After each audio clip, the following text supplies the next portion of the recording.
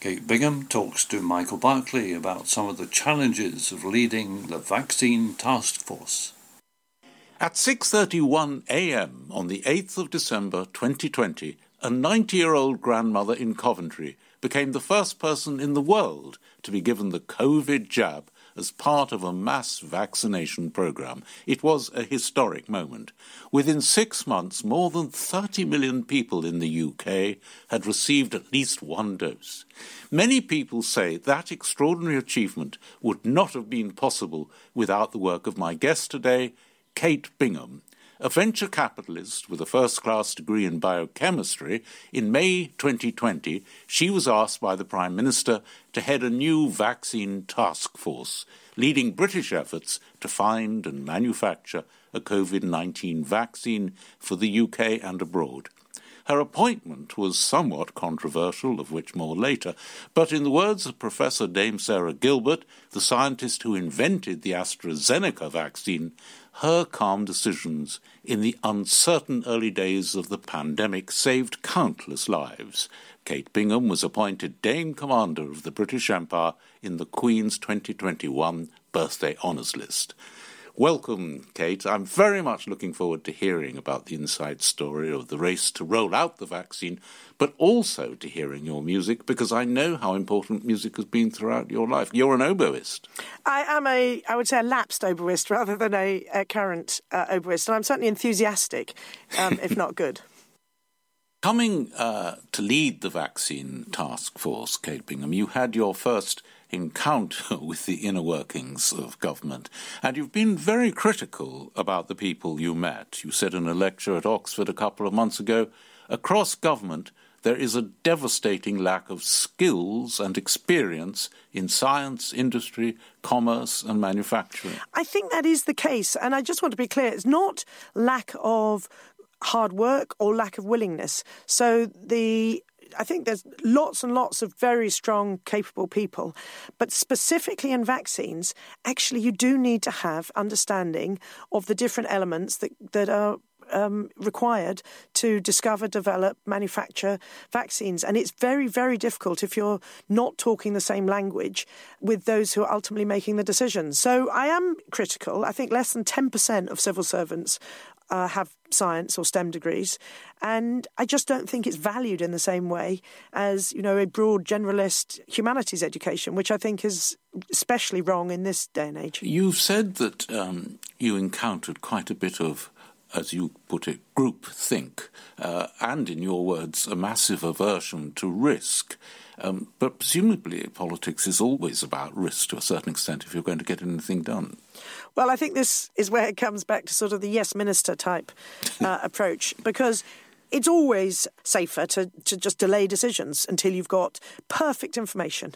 And in our case, we didn't have that luxury. We needed to make decisions quickly on the back of imperfect information. And that meant we would be taking risks which are different from risks that governments would normally take. And so, again, I think it was a courageous move to recognise that we were providing money up front to both scale up facilities for manufacture as well as provide funding for the clinical trials for vaccines before we knew whether or not they were going to work. And our government was willing to do that. So during my watch, £900 million was spent up front on vaccines that we did not yet know whether or not they would work. And every day we took longer than we needed to, more people would die. And it was a very, very concerning time when every day you look at the numbers of people that were either hospitalised, seriously ill or dead, and knowing that if we delayed, those numbers would go up. So I absolutely felt the burden of the country on us and to act as quickly as possible. And that is not normally the way government works. With hindsight, the work of the Vaccine Task Force looks like an enormous success. Do you worry at all about how we are managing to disseminate this around the world and to countries that are less fortunate than us? Of course, and that was my final regret, is that we have not been effective at distributing vaccine around the world. and getting the vaccines to those who are most at risk and most vulnerable. And the UK, we've pledged substantial funds as well as 100 million doses of vaccines, but we have not been efficient, as I think we should be, in actually ensuring that both the funds and the vaccines get to where they should be. So I think globally we have not done a good job in vaccinating the world. Your next music, Kate, takes you back to school days, a tribute to all the dedicated music teachers who taught you at St Paul's School in London, where Gustav Holst had previously been music master. And I think the spirit of Holst was still very much around. Yes, I mean, we had all our music lessons were in the Holst room. So we were sitting in the very room where he did all his compositions, and he would mostly compose on the piano and then, I think in many cases, use the Pauliners to actually help write out the orchestration. So it absolutely felt historic, and he was omnipresent in the school because we would perform his music. We would just have a very rich musical education at St Paul's Girls, which, again, I just loved because it allowed me to try all sorts of new things. Again, I was sort of not very good, but certainly enthusiastic. You've chosen part of the planets. Which movement have you decided we should hear? Well, I've gone for Jupiter because it is a wonderfully uplifting music. It could have been Mars. It could have been a whole bunch of them, actually. And I specifically wanted this recording from the National Youth Orchestra with Edward Gardner because I saw them rehearse, perform, and it's just wonderful.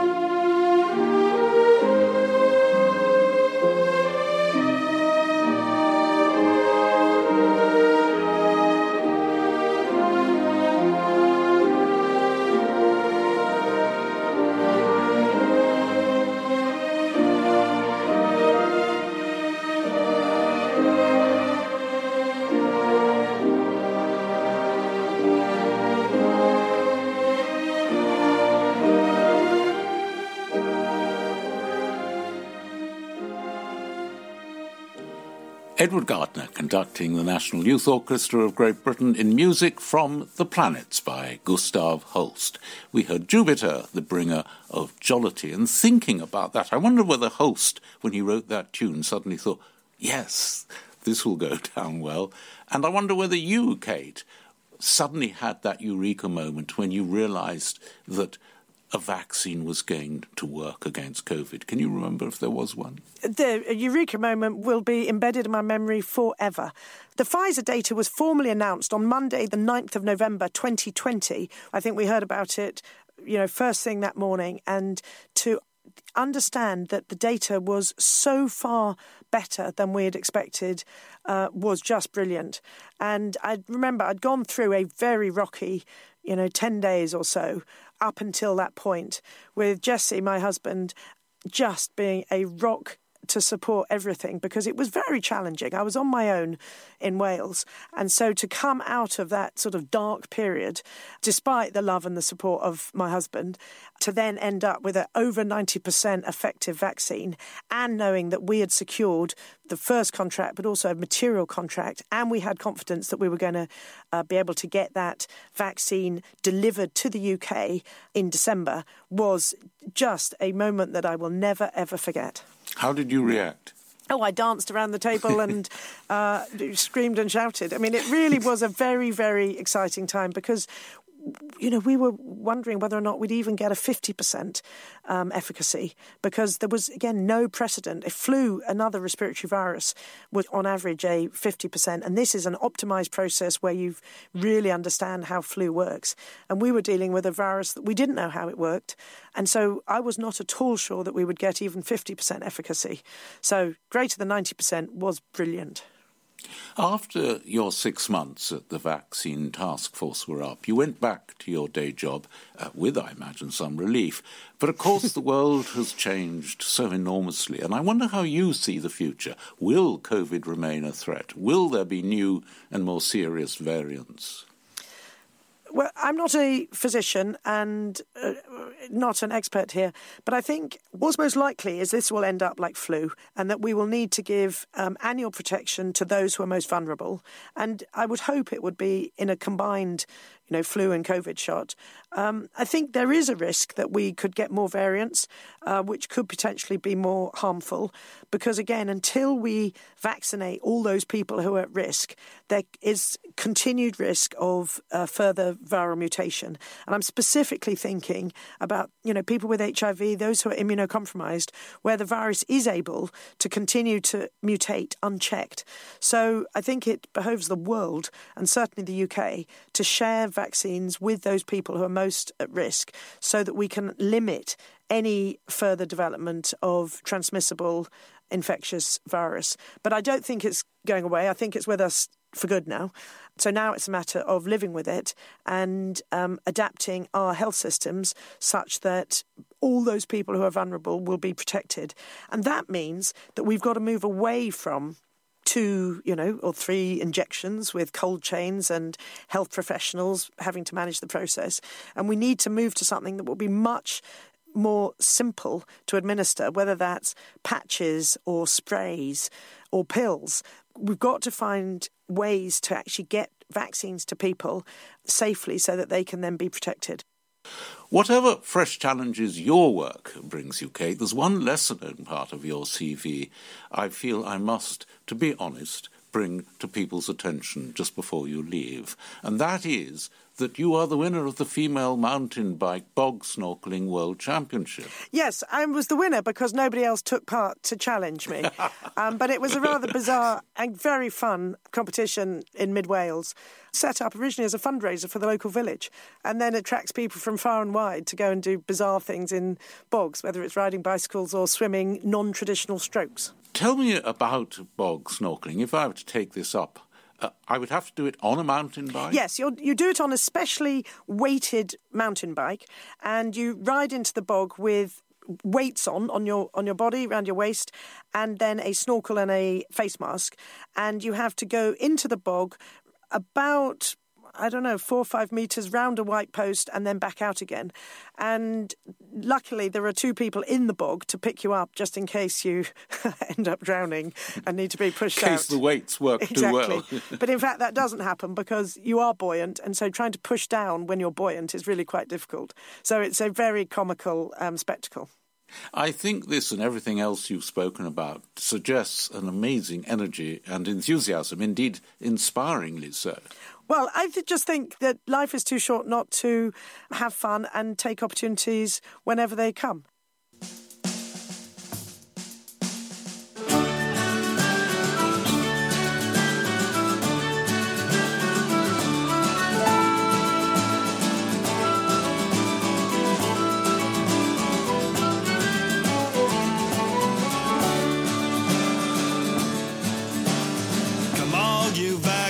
Come all you don't belongs, winners and losers, come people like me.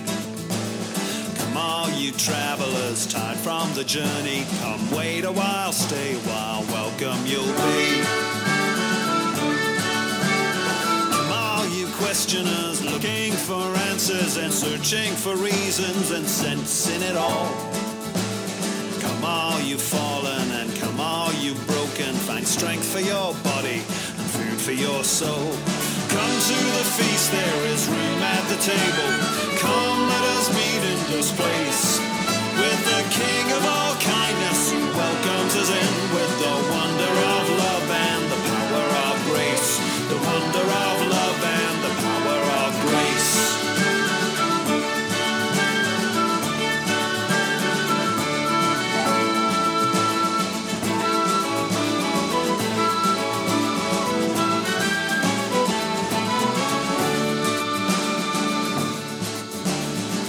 Those who worry about houses and money, and all those who don't have a care in the world.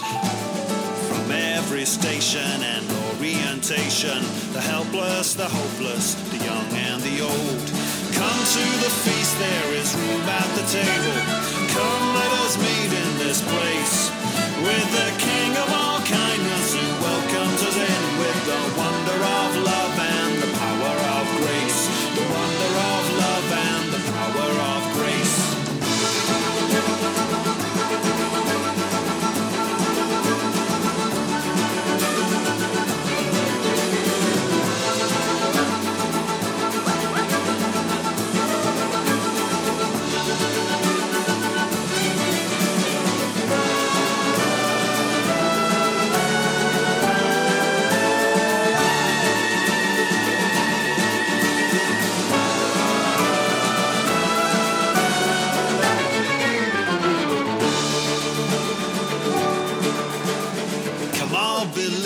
And dreamers and schemers, and come all you restless just searching for home.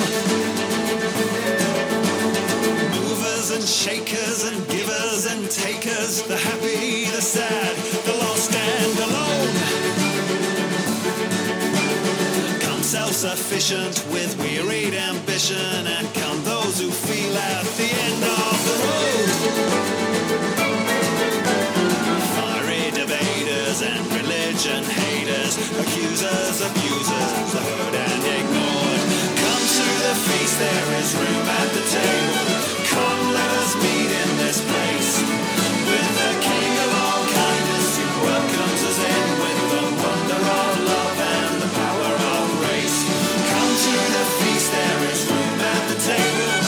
Come, let us meet in this place with the King of all kindness who welcomes us in with the wonder of love and the power of grace. The wonder of love and the power of grace. The wonder of love and the power of grace.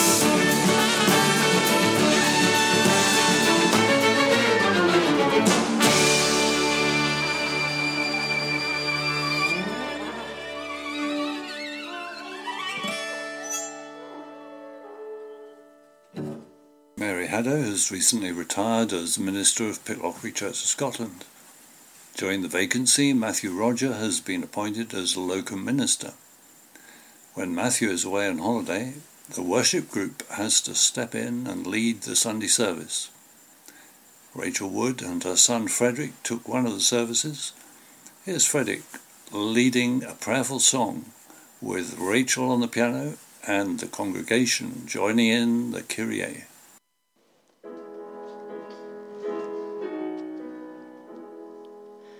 Empty, broken, here I stand.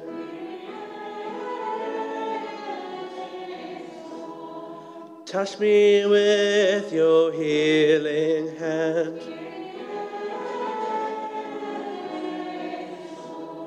Take my arrogance and pride.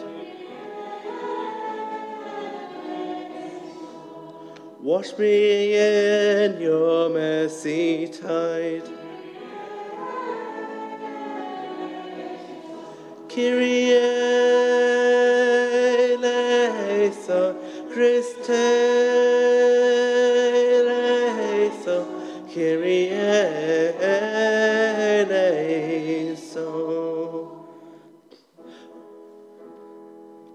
When my faith has all but gone,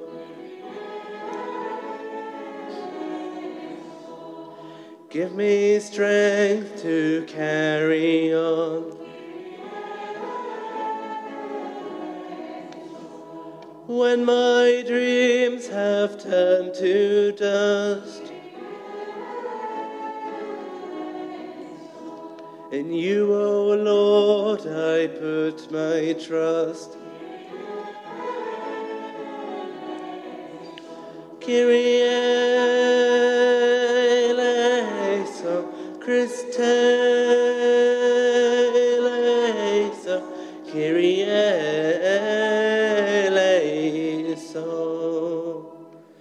When my heart is cold as ice, Your law speaks of sacrifice. Love that sets their captives free. Oh, pour compassion down on me. Kyrie eleison, Christe eleison, Kyrie eleison. Ernie Ray hosts a series of programs called Beyond Belief. This week he talks to Grant McCaskill about how churches can be more welcoming towards people who have autism. The diagnosis of autism has risen dramatically in recent decades. The National Autistic Society describe autism as a lifelong developmental disability that affects how people communicate and interact with the world. They say that as many as 1 in 100 of us may be autistic. By the end of 2021, 88,000 people in England alone were waiting for a diagnosis assessment. There are calls for society to adapt to our greater understanding of autism. But what about religious organisations? Do they understand the needs of a growing number of their congregations? How easy is it for autistic people to believe in God? I'm Grant McCaskill. I teach New Testament at the University of Aberdeen, and I'm one of the founders of the Centre for Autism and Theology at the university. What loss is it to religious communities if autistic people feel excluded? What you're losing is diversity. That means that you're actually losing different ways of thinking about God, different ways of reading Scripture. You're losing different experiences that might contribute to a pastoral environment where an autistic person might interact with someone else who might be struggling with something. And also I think you're losing honesty, because what you're ending up with are communities that don't really reflect the variety of experience that is out there. What is the one thing that religious communities could do to make it more welcoming, make them more accessible to autistic people? I think just recognising that there will be autistic people in your midst and learning to ask what they might need. A big part of that is sensory, but the only way you'll know what they need is if you ask them. Everybody's beautiful in their own way. Under God's heaven, the world's gonna find a way. There is none so blind as he who will not see. We must not close our minds, we must let our thoughts be free. For every hour that passes by, you know the world gets a little bit older. It's time to realize that beauty lies in the eyes of the beholder. And everything is beautiful in its own way. Like a starry summer night, a snow-covered winter's day.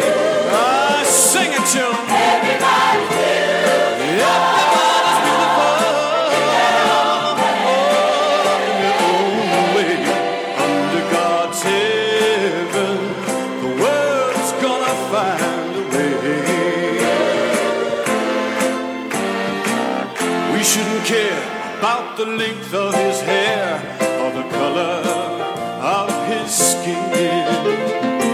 Don't worry about what shows from without, but the love that lives within. We're gonna get it all together now. Everything gonna work out fine. Just take a little time to look on the good side, my friend, and straighten it out in your mind. And everything is beautiful in its own way. Like a starry summer night,